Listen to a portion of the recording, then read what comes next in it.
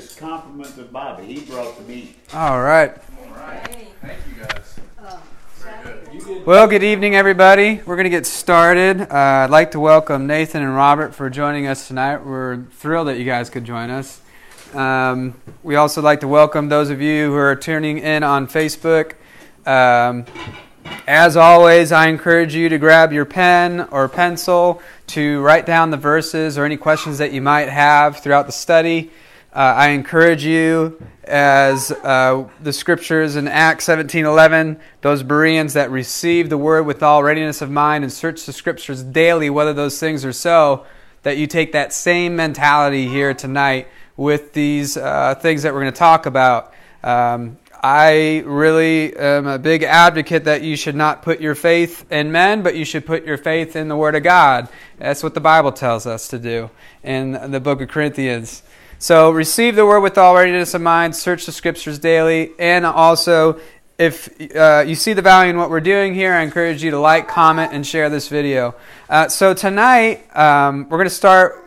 Let's turn your Bibles to 1 Corinthians chapter 12. The thing that I want to kind of hit on tonight's message is spiritual gifts. Really, I kind of want to talk about what are they, what is their purpose, who were they for, and are they for today? Okay? That's really the gist of it. So let's read here in 1 Corinthians chapter 12. And we're going to be reading verses 1 and 2. The Apostle Paul is addressing these spiritual gifts with the church at Corinth. Verse 1. Now concerning spiritual gifts, brethren, I would not have you ignorant. Ye know that ye were Gentiles carried away unto these dumb idols, even as ye were led. So we're going to stop here.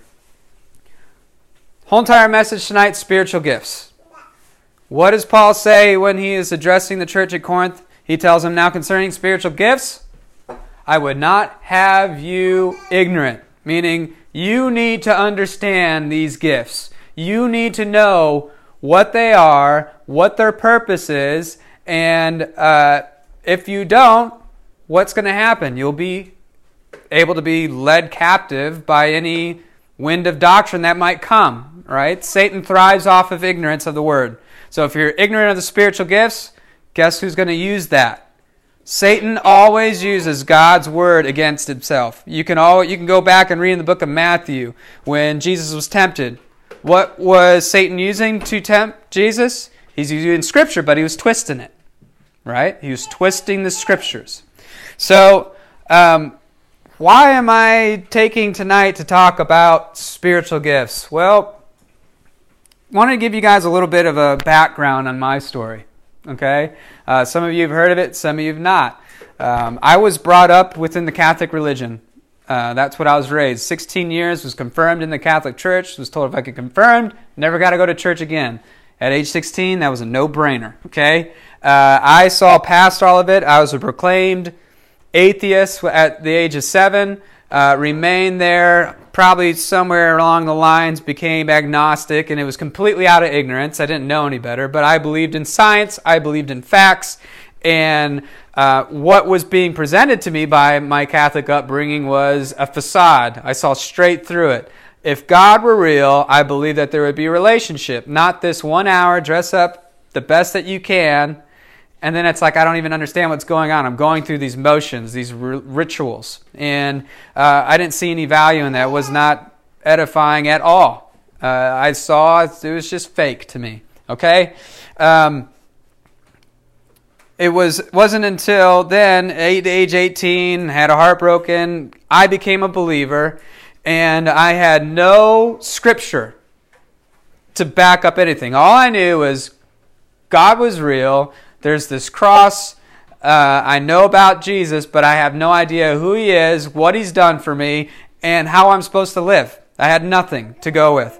So for the next 8 to 9 years, I dove headfirst into what I like to call the religious system. I bounced in and out of every single denomination, and I was basically told the message, I need to use my gifts for the church. Well, my gifts were I could sing and I could play guitar. So naturally, I dedicated my life to singing and playing guitar, quote unquote, for the Lord, for the church, for 8 to 9 years. With no guide and with no King James Bible, I was what the Bible in the book of Ephesians says, I was tossed to and fro and carried about by every wind of doctrine, by the sleight of men and cunning craftiness, by whereby they wait to deceive. So, by the tail end of it, I was surrounded by a community of believers and who were passionate about seeking Jesus and His presence, okay? And there was no doubt in my mind that our hearts were sincere and had good intentions. There's no doubt in my mind about it. But I fear lest by any means, as the serpent beguiled Eve through his subtlety, so our minds were corrupted from that simplicity that was in Christ, okay? We were ignorant of the spiritual gifts, and we went into places that were not even in the Bible. I'm talking about things such as glory clouds, okay? There was this, supposedly this glory cloud that would appear in the worship service, and it was supposed to be the manifest presence of God showing up in the place. And I'm not kidding, people are worshiping this thing. I'm looking up, I just see dust coming from rafters. There were teachings of fire tunnels where you were supposed to walk through these tunnels, and people were prophesying and speaking in tongues and all this stuff, and it was supposed to somehow encourage us. Can't find that in the Bible. There was these doctrines of going to the graves of saints and soaking up the anointings of these great generals of faith that were walking in these signs and wonders movement. Okay? These were teachings where, thank God that I knew Acts 17:11 in my heart. I knew I was supposed to receive the word and study, and once I was studying, I couldn't find them in there. And from that point, those first 25 years of my life, I would say in the 5 to 6 after I believed, I took the Bible literally, as you should, but I did not know how to rightly divide the word of truth according to 2 Timothy 2:15. Thank God for my wonderful wife who shared that verse with me and gave me a Bible timeline where I tried to prove this thing wrong for 3 or 4 weeks straight, was trying to prove this timeline wrong. And at the end of it, I concluded, it's true. I can't disprove the Word of God. I found myself literally wrestling with the Word, which is the name of Jesus Christ that He carries in the Bible. So I'm afraid that there is a great movement around this. You look at the Pentecostal movement, you look at the Assemblies of God, you look at the numbers, and you just look at the country and how it's kind of swept this nation, and that people are naturally drawn to this thing, this emotional experience, this thing that like, hey, you don't have, but you got to go after it. You got to go seek anointings and all these things. I think there's this great movement about pursuing gifts rather than sharing the greatest gift of all, which is salvation through our Lord Jesus Christ, that free gift. And so tonight, that's why I'm going to share some scriptures with you, that what I believe about them. Now I'm going to tell you, you don't have to agree with me. For those of you who are watching or in this room, you don't have to agree with me. That's okay, because at the end of the day, it doesn't matter what I say, it doesn't matter what you say. It always brings it back to what the Word of God says. So, with that, we're in 1 Corinthians 14. 12. Let's turn to 1 Corinthians 14. Notice in verse 33.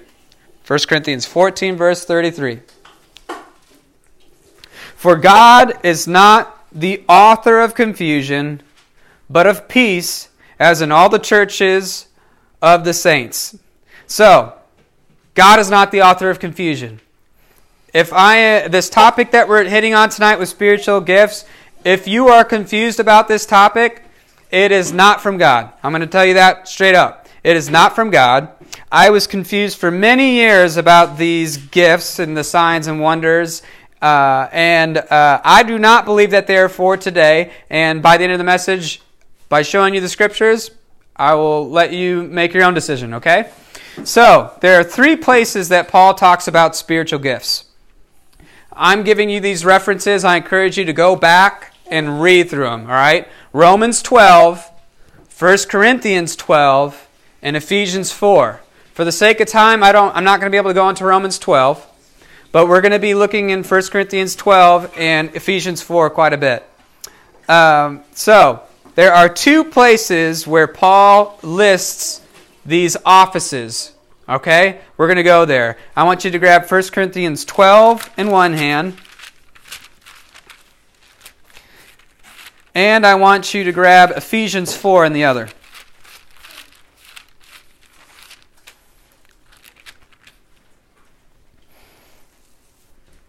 So in 1 Corinthians 12, I tell you 12, right? 1 Corinthians 12, we're going to be reading verses 27 through 31.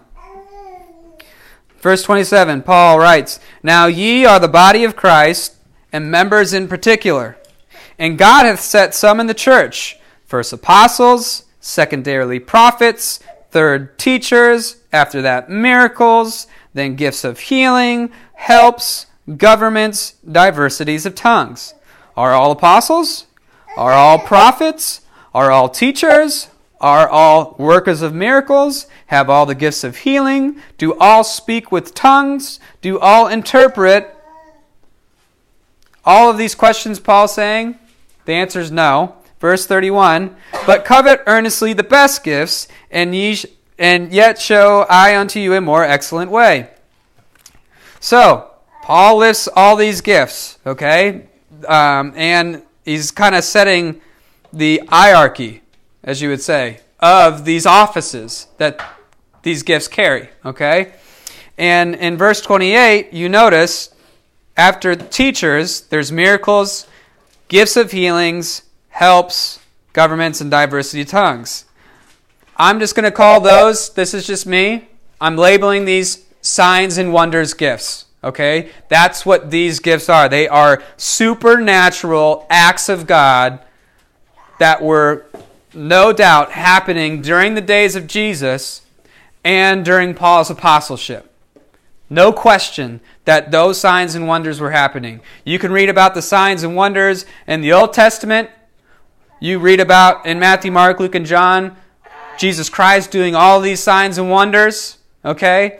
And you can read about Paul and the apostles. They were carrying those same gifts of supernatural, God-given gifts. Okay?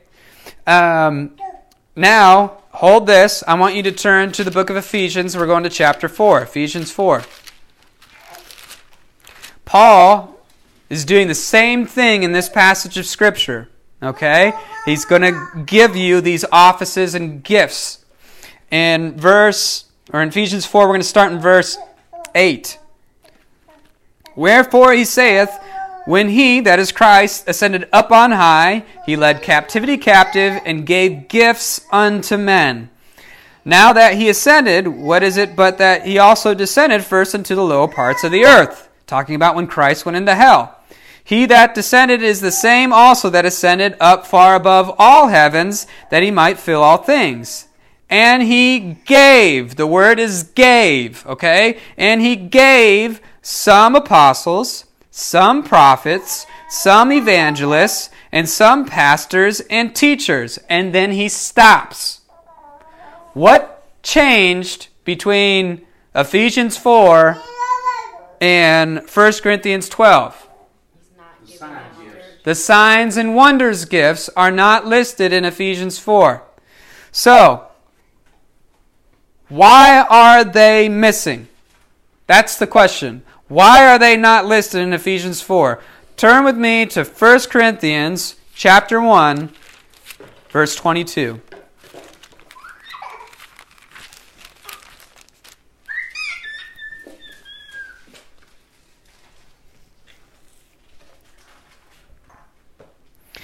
First Corinthians chapter 1, verse 22. Paul writes, "For the Jews require a sign." Let's back up. I want to read verse 21. In context, Paul is addressing the wisdom of the wise of this world versus the wisdom of God, okay?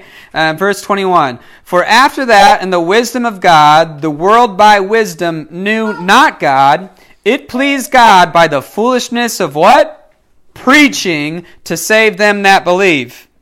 For the Jews require," what's the next words? a sign, and the Greeks seek after wisdom, but we preach Christ crucified, unto the Jews a stumbling block, and unto the Greeks foolishness. But to them who are called, both Jews and Greeks, Christ the power of God and the wisdom of God. So, we're talking about the wisdom of God here, and how salvation comes about. Turn with me to Romans. We're going to Romans 11, verse 8. Romans 11, verse 8. But what saith it? The word is nigh thee, even in thy mouth and in thy heart. That is, what am I? Romans 10, 8. Romans 10, 8. But what saith it? The word is nigh thee, even thy mouth and in thy heart. That is the word of faith which we preach, that if thou shalt confess with thy mouth the Lord Jesus, and thou shalt believe in thine heart that God hath raised him from the dead, thou shalt be saved. For with the heart man believeth unto righteousness, and with the mouth confession is made unto salvation. For the Scripture saith, whosoever believeth on him shall not be ashamed. For there is no difference between Jew and Greek, for the same Lord over all is rich unto all that call upon him. For whosoever shall call upon the name of the Lord shall be saved. How then shall they call on him in whom they have not believed? How shall they believe in him of whom they have not heard? And how shall they hear without a preacher? And how shall they preach except they be sent? As it is written, how beautiful are the feet of them that preach the gospel of peace and bring glad tidings of good gifts. So, we read in 1 Corinthians 1, the power of God is the preaching to save them that believe. It pleased God by the foolishness of preaching. What are we preaching? The gospel of Christ. What is the gospel of Christ? It's 1 Corinthians 15. Let's go there.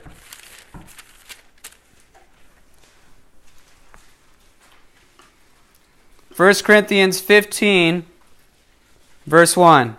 Moreover, brethren, I declare unto you the gospel which I preached unto you, which ye also have received, and wherein ye stand, by which also ye are saved, if ye keep in memory what I preached unto you, unless ye believed in vain. For I delivered unto you first of all that which I also received, how that Christ died for our sins according to the Scriptures, and that he was buried, and that he rose again the third day according to the Scriptures. It pleased God by the foolishness of preaching to save them that believe. What is that message? You believe Christ died on the cross, was buried, died on the cross for your sins, was buried in the ground for 3 days, and rose again from the third day. That, you hearing that message and you believing it, you are saved. Sealed unto the day of redemption. That's what it is. It's a one and done deal. Salvation is a free gift. You think about Christmas time, what we just had. We were giving gifts, right? That's exactly what God is doing today. He's presenting this free gift of salvation. And what are people doing?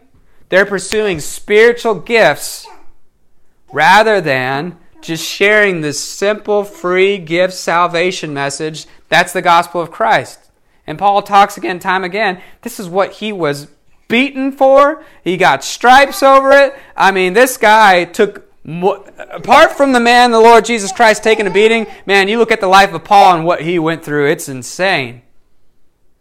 It really is. It's eye-opening. You read all the book of Acts, and you read all of his epistles, and you read about his testimony. It's crazy, because that's what God called him to do as the apostle of the Gentiles. So, we're talking about spiritual gifts, all right? Why are the signs and wonders gifts missing in Ephesians? Well, we read, Jews require signs. Greeks seek after wisdom. So, Jews, in order for them to believe, they have to see signs, period. Turn with me to John, book of John, chapter 4, verse 48.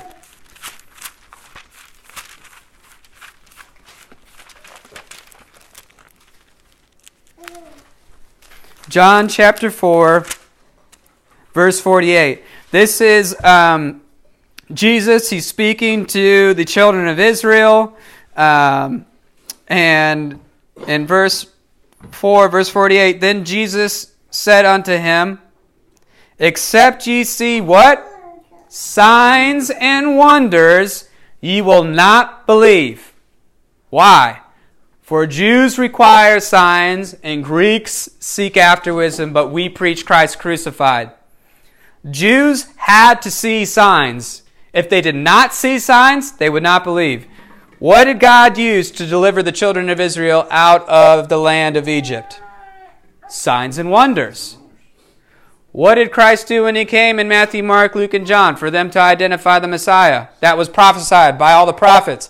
Signs and wonders. What did Peter and the 12 do when they were continuing that ministry to the children of Israel? What were they doing to the lost sheep of Israel? They were walking in signs and wonders. Signs and wonders were a mark of apostle and was a mark from God that this is my man.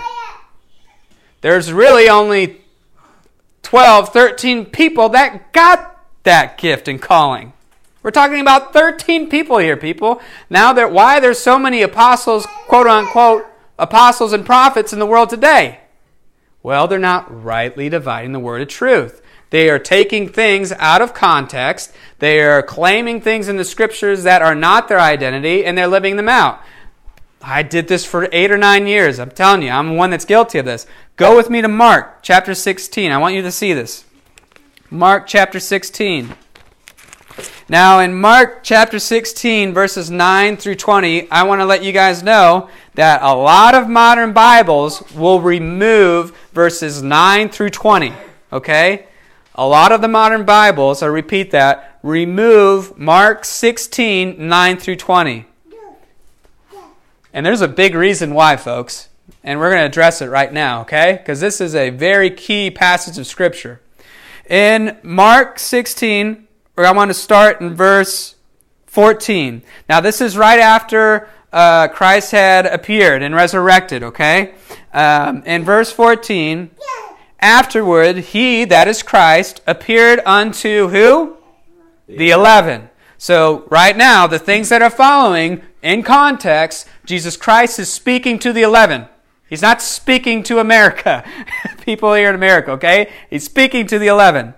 As they sat at meat and upbraided them with their unbelief and hardness of heart, because they believed not them which had seen him after he was risen. And he, that is Jesus Christ, said unto them, that is the 11, Go ye into all the world, and preach the gospel to every creature. And he that believeth and is baptized shall be saved, but he that believeth not shall be damned. And these, what is the next word? Signs, what's the next word? Shall follow. These signs shall follow. This isn't a maybe follow. This isn't it might. This is what's going to follow. Them that believe. In my name, they shall cast out devils. They shall speak with new tongues. They shall take up serpents. And if they drink any deadly thing, it shall not hurt them. And they shall lay hands on the sick, and they shall recover. So then, after the Lord had spoken unto them, this is the 11 that he's speaking to, he was received up into heaven and sat at the right hand of God. And they, those 11 apostles, because Judas committed suicide at this point, had preached everywhere, the Lord working with them, those 11, confirming the word with what? Signs and wonders. Why? For Jews require signs, and Greeks seek after wisdom, but we preach Christ crucified. So, it is so important, and I'm going to tell you time and time and again, context, context, context. You need to understand the context of the book, when you're in the book, where you're at. Because the Bible means exactly what it says, to who it says it, when he says it to them. So, if I were to put this timeline up here, you've got Genesis over here, the very first book, and then you got Revelation over here. Your whole entire Old Testament, I told you last time, it's way more than that. Probably I could go over here. But this is the whole entire Old Testament. Then right in here in your quote-unquote New Testament, you got Matthew, Mark, Luke, and John, the 4 Gospels. And it's Christ's earthly ministry. And we have the cross, and they all kind of carry a little bit 4 different accounts. Remember, one's identifying Christ as king, one as servant, one as man, and the other as God. Then after these books in your Bible, you've got the book of Acts. It's the Acts of the Apostles. It's everything that happened after the cross. So I've told you time and time again, you read the book of Luke and the book of Acts. Those are historical, in order, the exact events that happened. Okay? Then you've got the books, Romans through Philemon. These are the mystery. Romans through Philemon. Why are they a mystery? Because these books were hid in God before the foundation of the world. These were kept secret. Why? Because had Satan known what Jesus Christ was going to do on that cross, he would have never killed him. Okay? If we were alive, we would have been rooting Christ to go for the cross. Because if he didn't, we would have no hope right now. We would have no forgiveness of sins. The blood shed on the cross for it, we'd still be without hope. Okay? And then you've got the books of Hebrew through Revelation. So, context. All of these books are speaking to the children of Israel, the lost sheep of the house of children of Israel. You've got these books from the Apostle Paul. It's only 13 books that he wrote. How do you know he wrote them? His name is the first word in every single one of those books. Paul, an apostle. The Lord wanted to make sure you knew, for those who are living today in the age of grace, this is your apostle, this is the guy you need to follow, this is where you get your doctrine, and this is where you get your instructions and how you're supposed to live and operate today. Okay? And the books of Hebrew and Revelation, these are for the books going back to the children of Israel, and it's fulfilling all of the rest of the prophecies over here that were not filled in your Old Testament. So, Acts 18:1, let's go there. So, I want to pull a little bit more back on the Corinthians, all right? Because the Corinthians is where Paul addressed these signs and wonder gifts, right? So it's important for us to understand the context. Who are the church of Corinthians? What group were they? And why is Paul writing this letter to them? So let's go to Acts 18.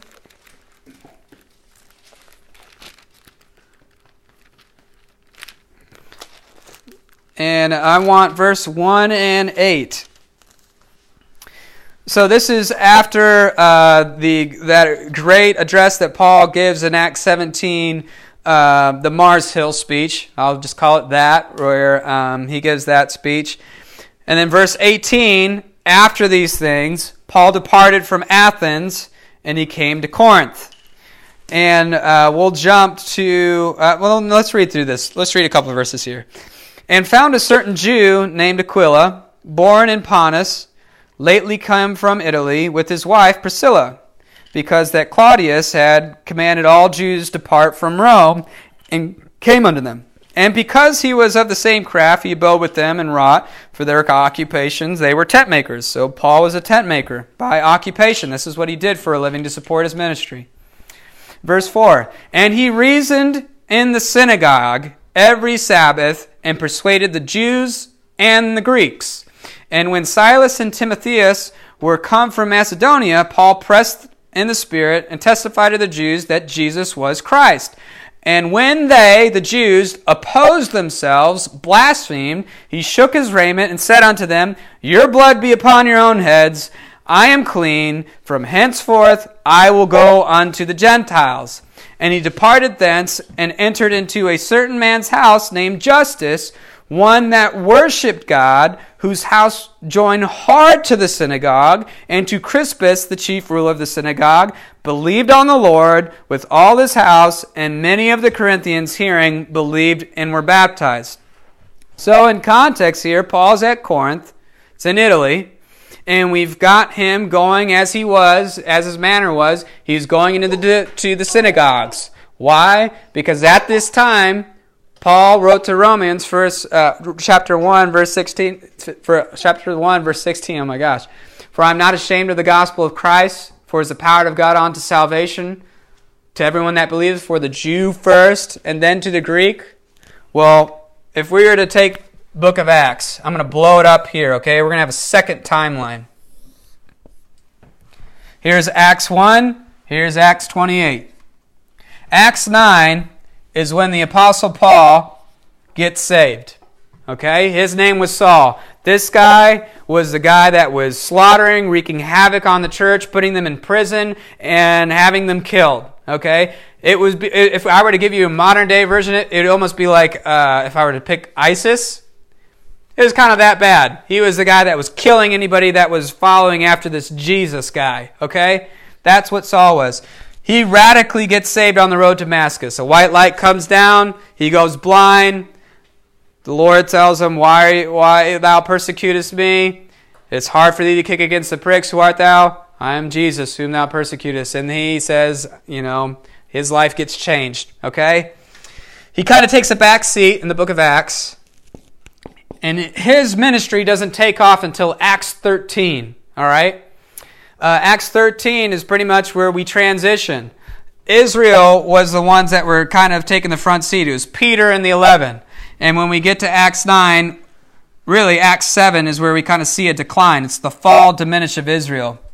They basically were rejecting it. They were rejecting the Holy Ghost. They were blaspheming the Holy Ghost. And Saul was part of that group that was blaspheming the Holy Ghost. He gets saved. 9:13, there's Obed has taught this, and I'm fully on board. There's the pre-prison epistles and the prison epistles. So from Acts 13 to Acts 20, we're talking about a 30-year period total of this whole entire book. 13 to 20 is this is the pre-prison epistles, okay? This is where Paul was going into the synagogues first, and he was walking in signs and wonders. Why? Jews require signs. He had to walk in those anointings of the Holy Ghost, or whatever you want to call them, the power, those signs and wonder gifts. That's what was marking him as a true apostle. They were able to believe him. If he didn't do it, these Jews would not believe him. Okay? Then from Acts 20 to 28, it's when he goes into prison. He goes into prison quite a lot. Okay? When we look at Paul's epistles, you can almost kind of read them right in a row. You got Romans, 1st and 2nd Corinthians, Galatians. All of those, he was not in prison yet. These are pre-prison epistles. I believe that he wrote in this time period. When you get to Ephesians, Philippians, and Colossians, those next three books, you can read. He says, a prisoner of Jesus Christ, in my bonds. He's literally in prison. He's not going about to synagogues. He made quite a lot of journeys in this time period. But from Acts 20 to 28, he is literally in prison. Okay? And 3 times in the book of Acts, he says, lo, henceforth, I'm going to the Gentiles. The Jews were rejecting it. They didn't want this message. He's like, all right, I'm going to the Gentiles. What do Gentiles require signs? No, they don't. All we need is Christ crucified. That's it.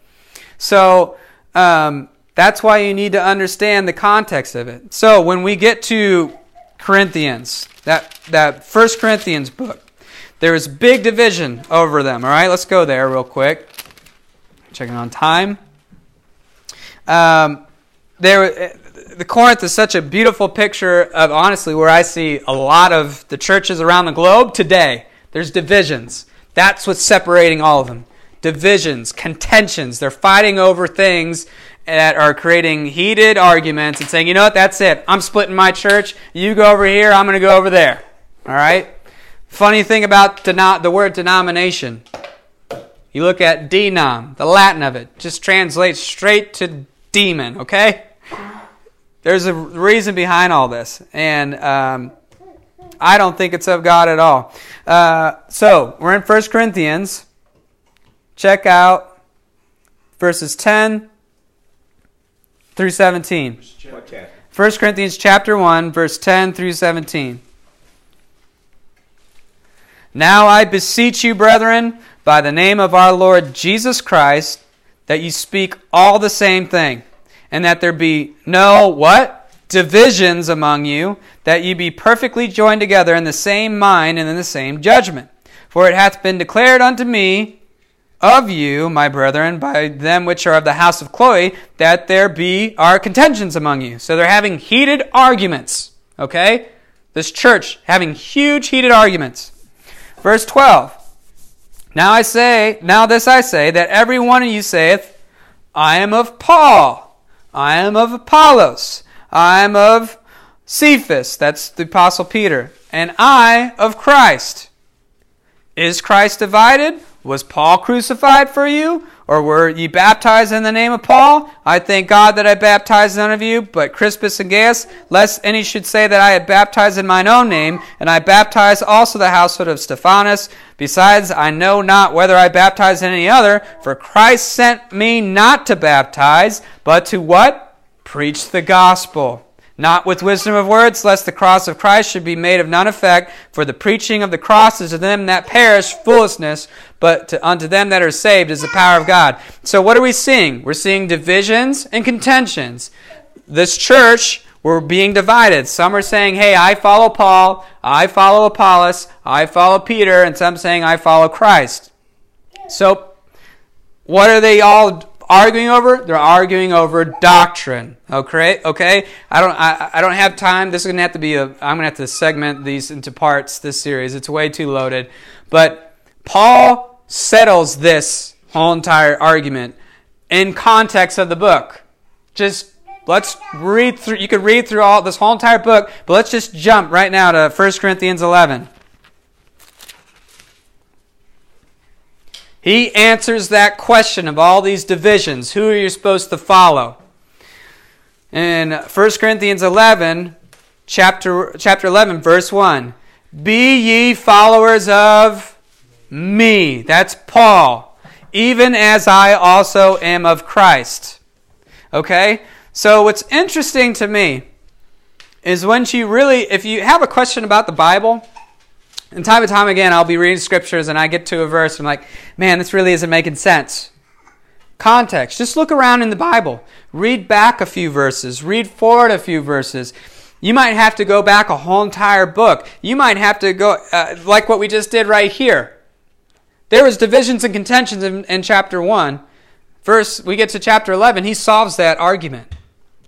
Be you followers of me as I'm also of Christ. Right? So, what's interesting, now, we're talking about context. In Corinthians 11, Paul says, look, follow me. And verse 2, I praise you, brethren, that you remember all things and keep the ordinances as I delivered unto you. And then he gets into things about praising them not. And there's heresies and divisions among them. And it's over the Lord's Supper, okay? And then we get to chapter 12. And now he's talking about spiritual gifts. A point of contention, creating more division amongst the church, and that we should not be ignorant of them. And he concludes chapter 12, when he lists all the gifts, I'm going to show you a more excellent way. And you get to chapter 13, it's all about charity. It's all about, if you can do all these things, you can have the knowledge of God, you can prophesy, you can speak in tongues and all this stuff, but if you have not charity, it's nothing. Oh, and by the way, in verse 8, charity never faileth, but where there are prophecies, they're going to fail. Whether there be tongues, they shall cease, meaning the tongues gifts are going to stop. And whether there be knowledge, it's going to vanish away. For we know in part, we prophesy in part, but when that is perfect is come, then that which is in part will be done away. So Paul knew in 2 Corinthians 12, he says, I will come on divisions and revelations of the Lord. He didn't receive Romans 2 Philemon like that. Bam, I know all this stuff. For by grace are you saved through faith, and that not of yourselves. No, it was over a time period where he was downloading the revelation of the mystery. And in his beginning part of the ministry, he had to walk in signs and gifts, wonders. He had to walk in it. And that church at Corinth, they were attached hard to that synagogue. These were Gentiles that blessed Israel. These were not heathen Gentiles. They were blessing Israel. They were attached to that synagogue. And so when you read a lot of the book of Corinthians, you'll see him talking. You almost feel like he's talking to Jews. Well, it's because these were Gentiles that were believing. They blessed Israel. They were doing works of righteousness. And when they got these signs and gifts, wonders, these were things that God was using to provoke the Jew to jealousy. Okay, let's take a look at that. In 1 Corinthians 1 Corinthians 14. So I told you, 12 lists all the gifts. 13 is all about charity. 14, he picks back up and it explains the purpose of these gifts. And he talks about tongues, well, let's just read it. In 1 Corinthians 14, verse 1. Follow after charity, and desire spiritual gifts, but rather that ye may prophesy. For he that speaketh in an unknown tongue speaketh not unto men, but unto God. For no man understandeth him, howbeit in the Spirit he speaketh mysteries. But he that prophesieth speaketh unto men to edification and exhortation and comfort. He that speaketh in an unknown tongue edifieth himself, but he that prophesieth edifieth the church. So Paul's telling him, look, desire to prophesy. Why? To build up the church. The whole entire point of the spiritual gifts here, in context, during the time of Paul, was to build up the body of church. Why? Because he was traveling all over the place. He had to speak in different languages so that he could give the gospel of Christ to him. Ultimately, that's what the gifts were serving.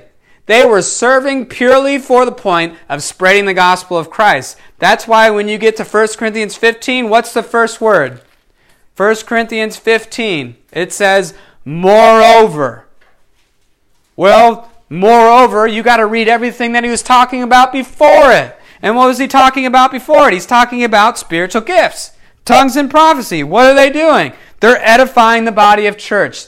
That's the point of those gifts.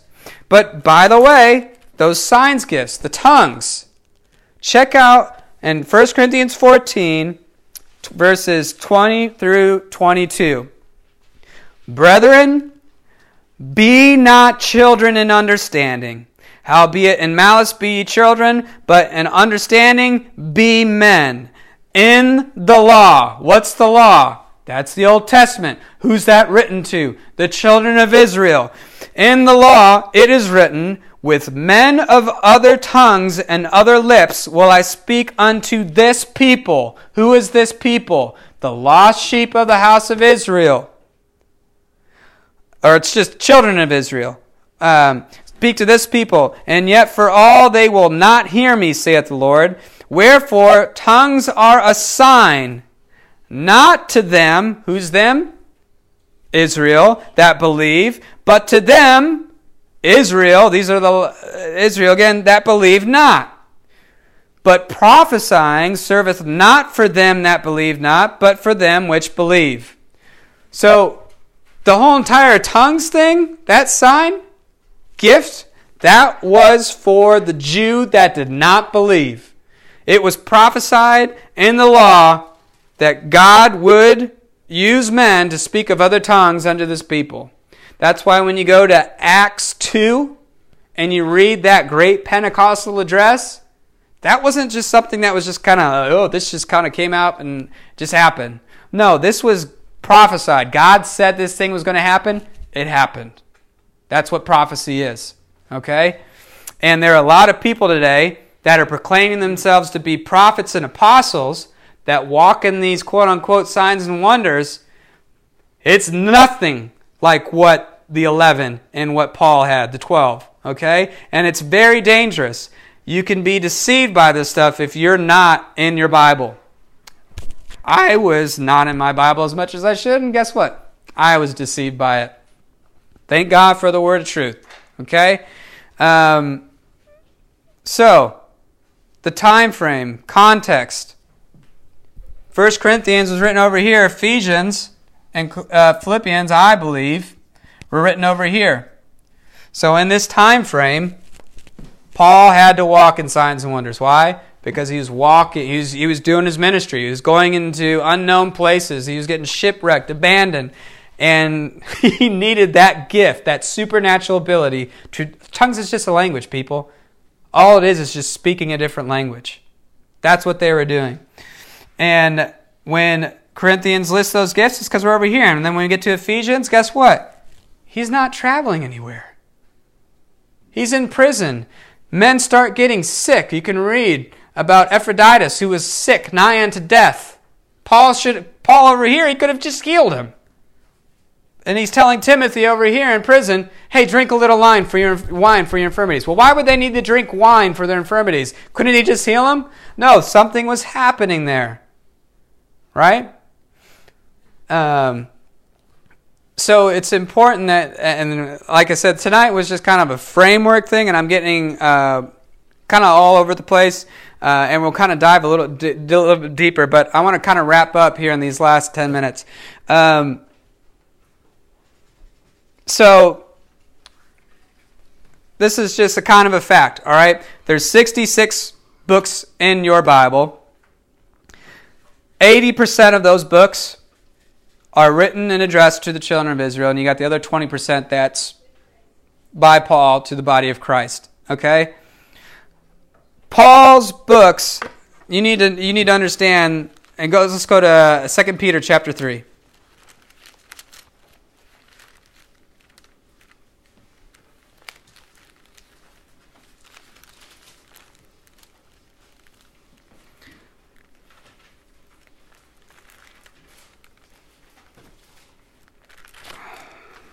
I can get there. 2 Peter chapter 3. Now, I don't have time to get into it, but I'm going to kind of give you just a background. Christ's kingdom didn't come, okay? That kingdom of heaven coming down from heaven didn't happen. And there are a lot of scoffers coming in and scoffing at the 12. Hey, you said this kingdom is coming. Why isn't it coming? Okay, and Paul's pretty much saying, look, Peter's saying, look, Christ is doing something we've acknowledged with Paul. And I'm kind of giving you, this is just my take on it.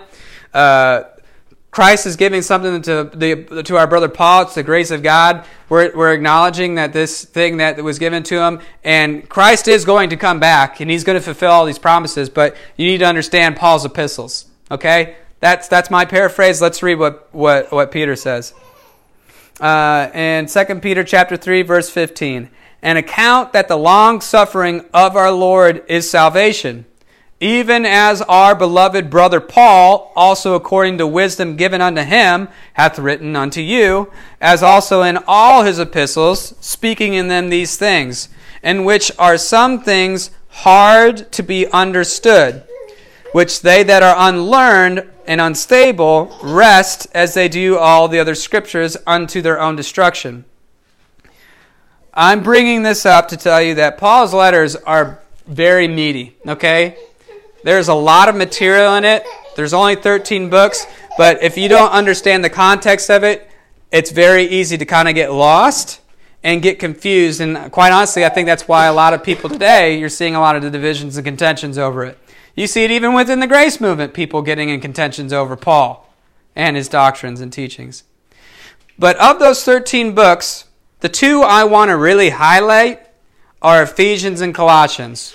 The reasons why I want to highlight those books is because those two books, when Paul writes to them, he never met them.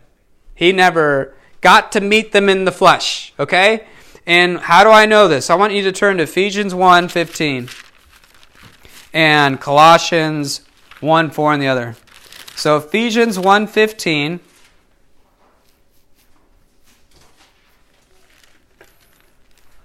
When this is his letter to the Ephesians, in Ephesians 1:15, "Wherefore I, Paul, also after I, Paul, heard of your faith in the Lord Jesus Christ, and love unto all the saints, cease not to give thanks for you, making memory of you in my prayers." So Paul only heard about this group's faith in Ephesians, okay? I want you to turn to Colossians, chapter 1, verse 4. Colossians, it's just the next book over on the right. Few pages. Second book on the right. You had Philippians and then Colossians. Colossians 1, verse 4.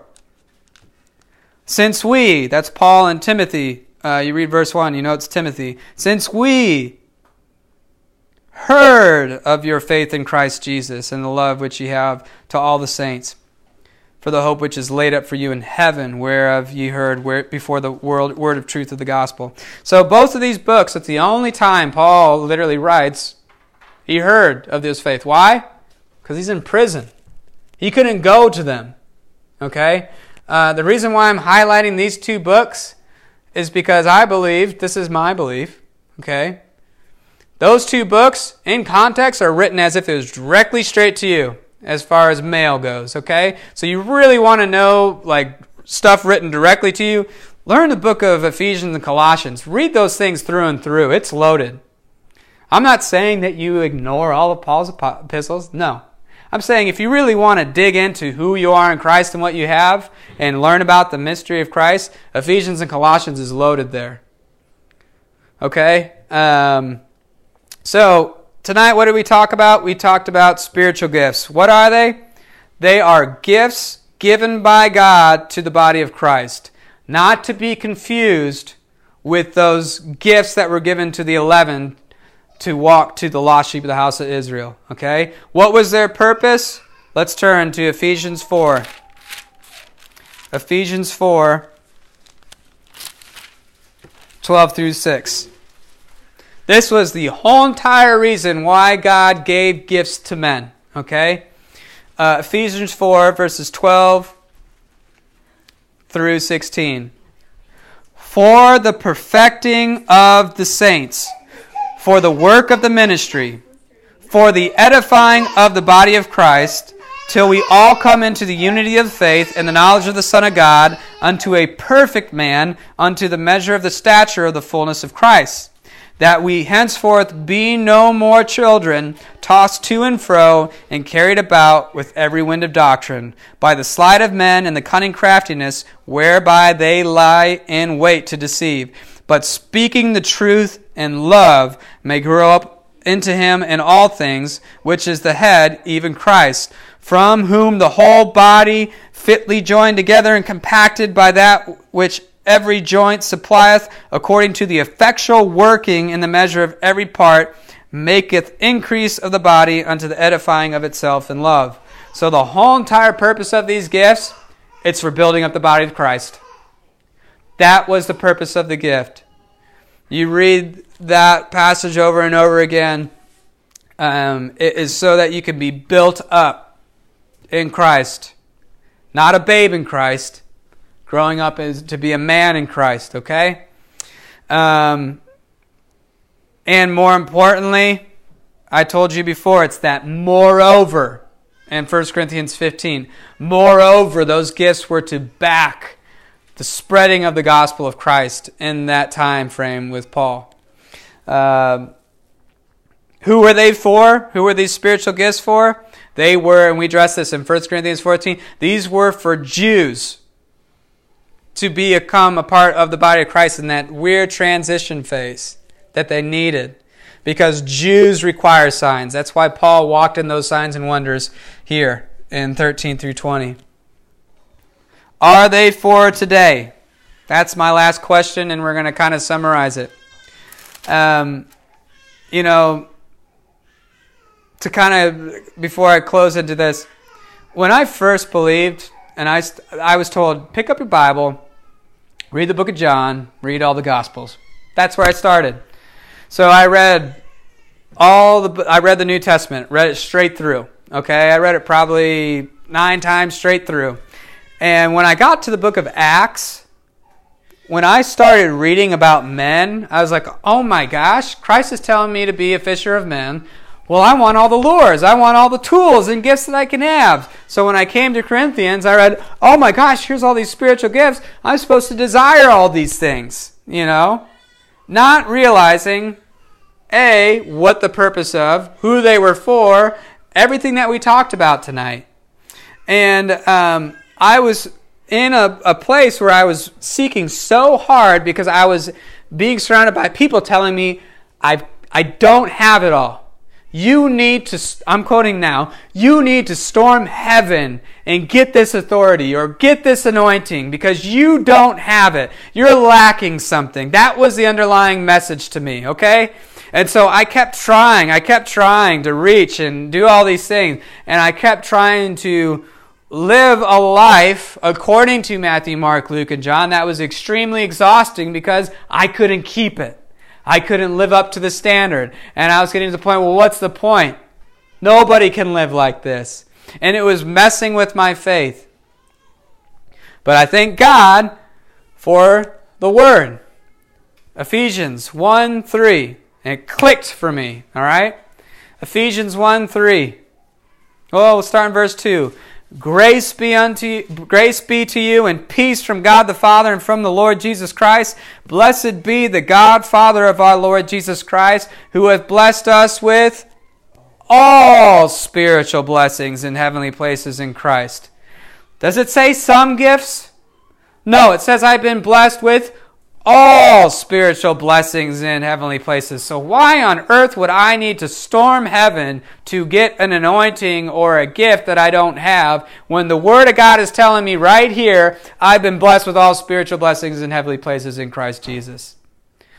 Let's turn to Colossians 1:4. 2 books to the right. No, that's not right. Colossians 2, verse 10. Well, let's start at 9. For in him, that is Christ, dwelleth all the fullness of the Godhead bodily. And ye are, what's the next word? Complete in him. That's Christ, which is the head of all principality and power. I am complete in Christ. Complete means complete, meaning I'm not lacking anything. I don't need any more. But what did Paul tell us 2 verses before that? Beware. Beware lest any man spoil you through philosophy and vain deceit, after traditions of men, after the rudiments of the world, and not after Christ. Paul's saying, beware. There are going to be these guys that are going to come. They're going to look spiritual. They're going to look like they have it all together. They're going to be... it sounds like they have it all together, and they're presenting these words. That's the word I'm looking for. Eloquent. Oh, yeah. Okay.